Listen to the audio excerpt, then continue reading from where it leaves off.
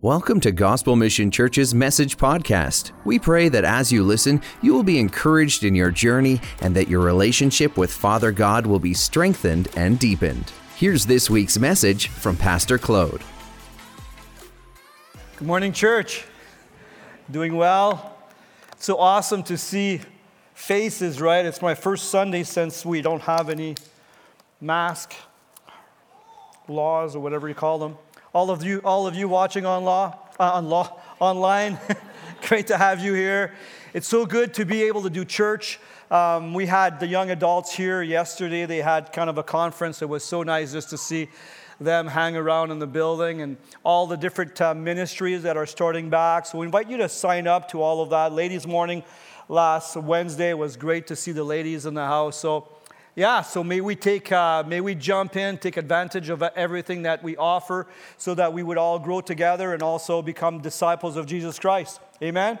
Just before I go to the Word, we have a devotional that we want you to take. I know that we gave a lot in the early service, so there should be some left. That's an Easter devotional, 21 days, so I invite you to take a look at it. Also, we're having nominations for two elder positions. So we invite you to look at what's it called now? It used to be called the e-bulletin. So it's called, what's it called? GMC Weekly. I know it changed last week. So take a look at that. We'll have more announcement when it comes to the nomination for elder positions. Very good. So I'd ask you to stand. We'll go to His Word.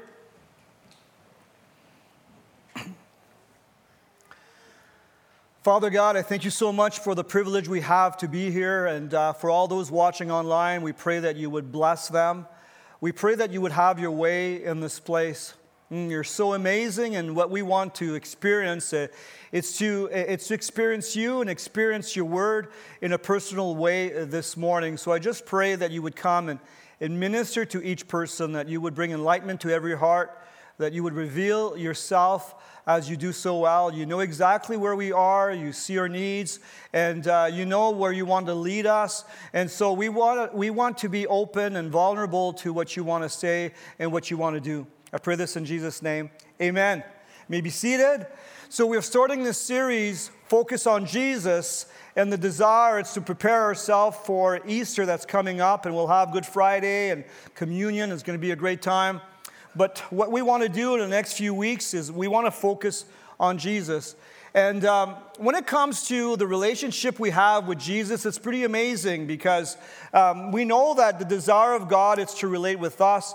And when we look at the Bible, there's different pictures or images that shows how God wants to relate with us.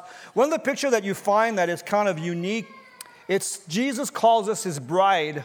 And that we are in this relationship with Jesus. And for us guys, that may sound a little weird, right? Like, I am a bride. But the thought is that Jesus loves us to the point of laying His life down so that we can be reconciled with Him. And Ephesians chapter 5 says, "Husband, love your wife as Christ loved the church. He gave Himself for her." And so when it comes to this picture of us being married with Jesus or being in union with Jesus, it talks about His faithfulness. It talks about Him being there and that He is a God of covenant. And one day He's going to come back on a white horse, and on His thigh is going to be written truth and faithful, because He's a faithful Jesus. And so when we look at this picture of faithfulness, or this picture of God walking with us, we have to see ourselves as the bride and He is the groom. And so what we do is we're preparing ourselves for that awesome wedding day at one point. And this is what the Holy Spirit does. He works and He changes us and He prepares us for that day. But the thought is that we are in union with Jesus, and that's one of the picture that we have when we look at Scripture. Another one is that we are His family, and that too is an amazing picture, right? That we are part of the family, that we were brought together. And this is a miracle of reconciliation that you find in the epistle of the Ephesians, where Paul talks about we're all different, coming from different backgrounds, and Jesus is joining us together. But that's pretty awesome when you think that we are co-heir with Christ, that we are joined with Christ, right? That we're part of the family, that we can sit at the table. Can you say that to your neighbor? That you can sit at the table, that you're welcome to sit at the table because of what Jesus did on Calvary. So it's pretty amazing to see this picture that we are one with Christ, or we're unified with Christ, that we are the bride of Christ, but also that we are sons and daughters, and God is Abba, and we can sit at the table together. What a picture of grace. Beautiful picture. Another picture that you find in the Bible is that we are His temple. And that is, again, to another level.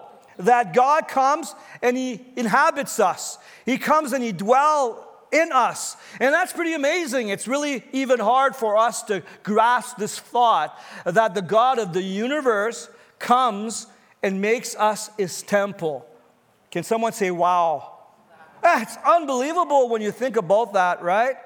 That He comes and He dwells with us, in us, and He inspires us, He speaks to us, He empowers us to do His will. It's so amazing when you understand that you're not doing life alone, but God dwells in you, and the potential of seeing the fruits and the gifts and the leading of the Spirit is so amazing. So that's one of the truth that God wants us to understand, that is capital for us to do His work or to fulfill our mandate and be fruitful. We need to realize that God dwells in us, and that's what John said to the Samaritan woman in John chapter 4. She wanted to know where she should worship, in the temple or on the mountain, because being a Samaritan, she would worship on the mountain. And Jesus said there's going to be a day where the true worshipers will worship in spirit and in truth, meaning that we are His habitation. So that is fantastic.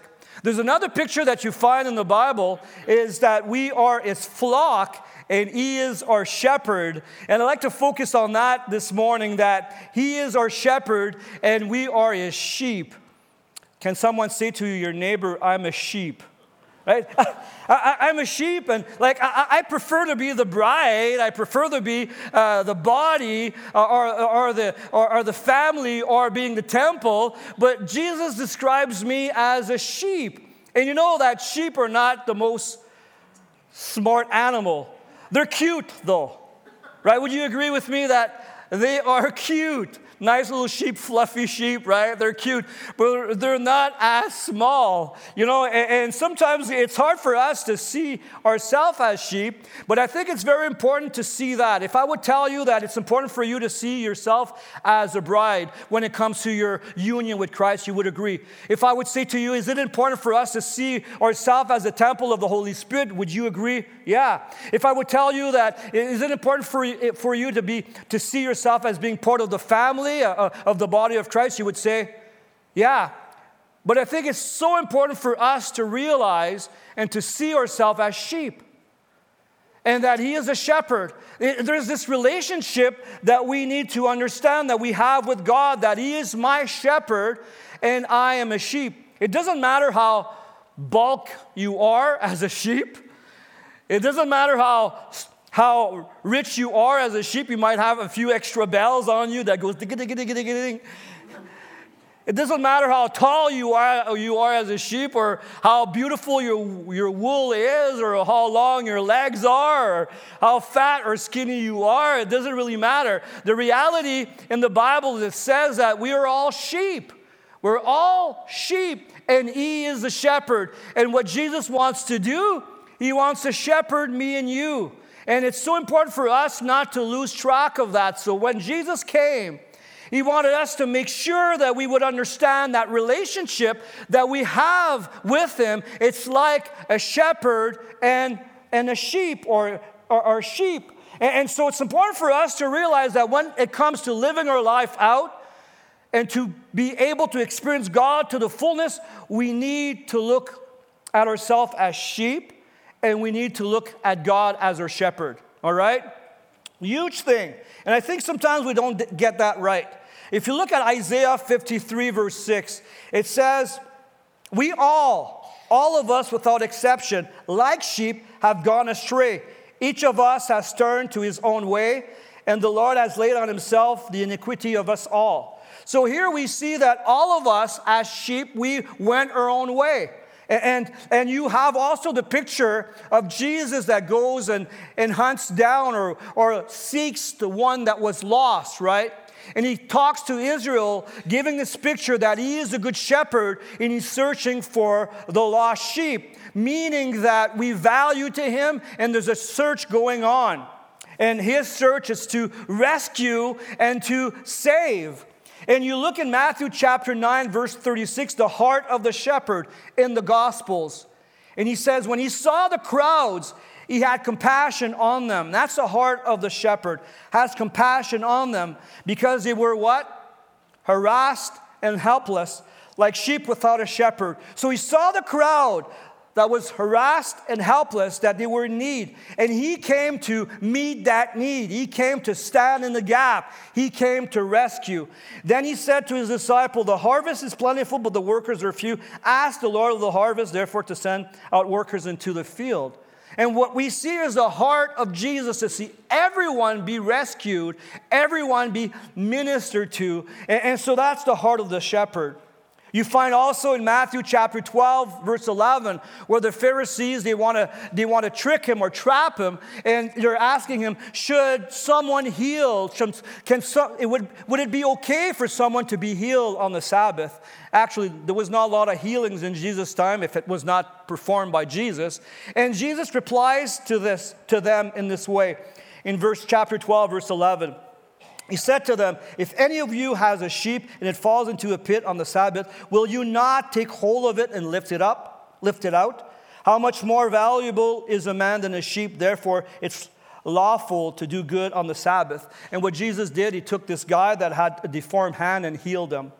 And so what we see in this picture, it's Jesus cares for humanity.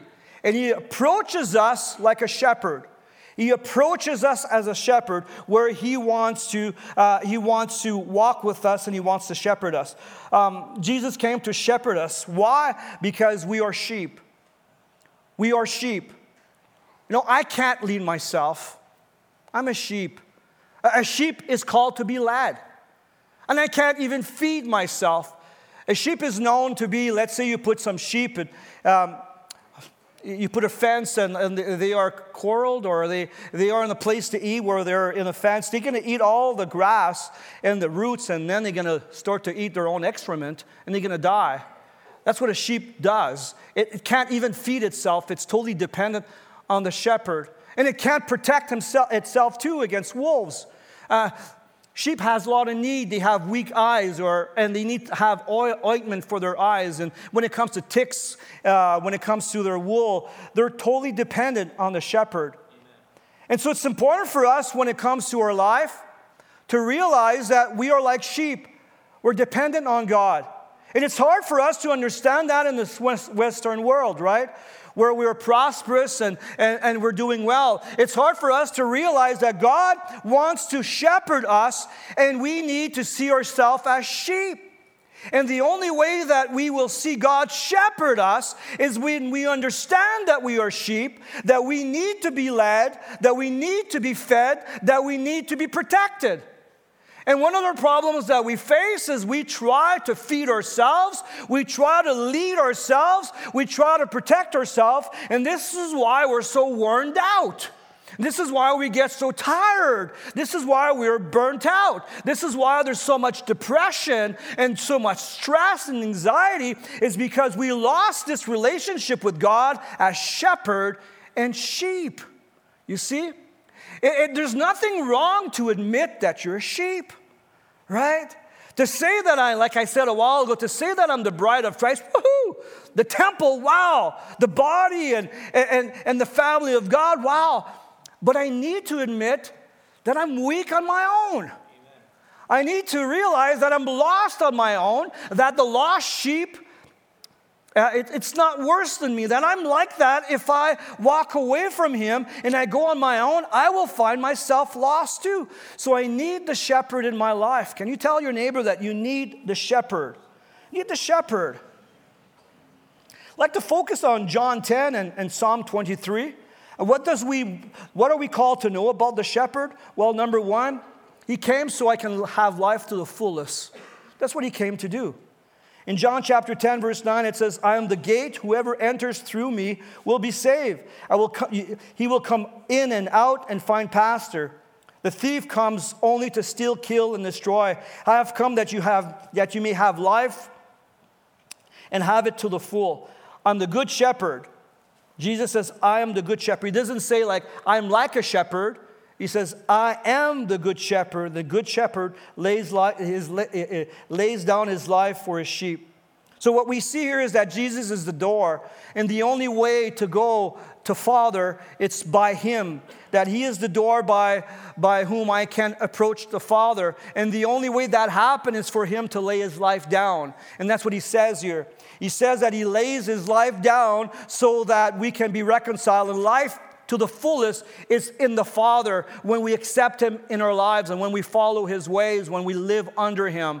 But what Jesus wants to also say, that he is the gate, it's through him that we can experience life to the fullest. But he also talks about that he wants to shepherd me and you. He really does. And the question is, will I let him shepherd me?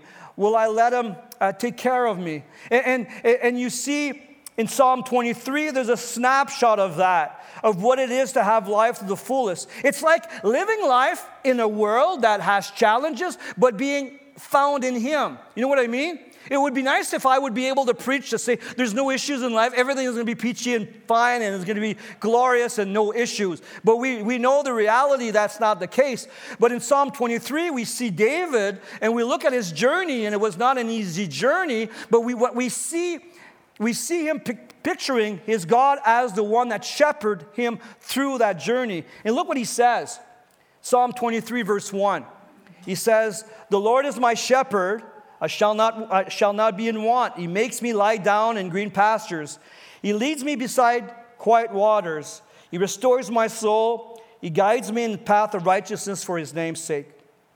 What's amazing with the story, it says that he is my shepherd. And Jesus wants to be personal. He wants to be your shepherd. Like he wants to be in your life. He wants to be part of your life. He wants to feed you. He wants to lead you. He wants to protect you. He wants to be a personal shepherd, okay? And that's pretty amazing. And so we want to say yes to that. I think I need to live with that expectation. Imagine if me and you would see ourselves as sheep, realizing that we're dependent on him, realizing that we can't do it on our own. And we would live with this understanding. And we would see God as my shepherd that takes care of me, that will feed me, will protect me, will walk with me, will lead me, how life would be way easier, right? And so my job this morning is to just inspire you, to make you realize that you have to build that kind of relationship with him as a sheep should have with our shepherd. And that's who Jesus is, our shepherd. So it says in verse 1, I shall not be in want, meaning that he will meet my needs, he will provide. And then he says he makes me lie down in green pastures, like he feeds us in green pastures. And I like, it's plural. Jesus brings us to one level, to another level. He leads us in green pastures. And he says that he makes me lie down. That's kind of funny, right? What I didn't know is a sheep will eat and eat and eat and will not have time to digest and will get sick. And so the shepherd has to force the sheep down so it can rest in the grass. Pretty funny. I thought it was kind of funny, right? That's how stupid sheep are, right? Not sheeps, my French kicked in right now. That's how a sheep is, right? So it needs even the assistant of the shepherd to say, you ate enough, relax now. Pretty funny, right? And then it says, he leads me beside quiet waters. And it's not fast water, it's quiet, so the sheep can be safe. Because the sheep could fall in the water, could drown because of its wool. So he leads me beside quiet waters. He knows exactly where I am. That's the beauty of it. He's my shepherd. He knows exactly what I need. He knows exactly what I'm going through. And we're not all in the same place in this journey of life. We're hopefully we're all going in the same direction. But we're in different places. And I need to believe that the shepherd will care for exactly where I am and be there for me for exactly what I need. And this is where it's a question of trust, right? It's a question of relying on the shepherd. And David goes a little further and he says, he restores my soul. And this is the difference here. He starts to talk about his heart. You know, David went through a rough patch. First of all, when Samuel went into Jesse's house, his dad's house, was looking for the next king. So he looked at all the boys and he said, none of them will be the king. And David was not even brought in line because he was not even considered by his father. What about rejection, right? Got rejected there. And then you feel God's calling to go and fight Goliath, but there was no room for him because he was too young. And then again, rejected. And we know the story that he was able to defeat Goliath. Then we look at the anointing of God on him to be the next king, and then jealousy from Saul, and he's hunted down for years by King Saul. Not an easy journey. And then he becomes king. Then he has family issues where his son wanted to have his position, and he was hunted down again. What a crazy journey. And David writes, the Lord is my shepherd, I shall not want. He restores my soul. You know what the shepherd wants to do? He wants to restore your heart. You know, like I said earlier, life is crazy. Life is difficult. There's a lot of curves, and it's challenging. And it's not, it can't be went through, or you cannot go through it on your own. And so David says, the shepherd wants to restore my soul. And that's what God wants to do. The closer you get as a sheep to the shepherd, he'll restore your soul. And you got to see that God is able to restore your soul. Like whatever you're going through, whatever you're facing, whatever you're carrying in your marriage, in relationship with your kids, whatever it might be, your work, your business, one of the things you got to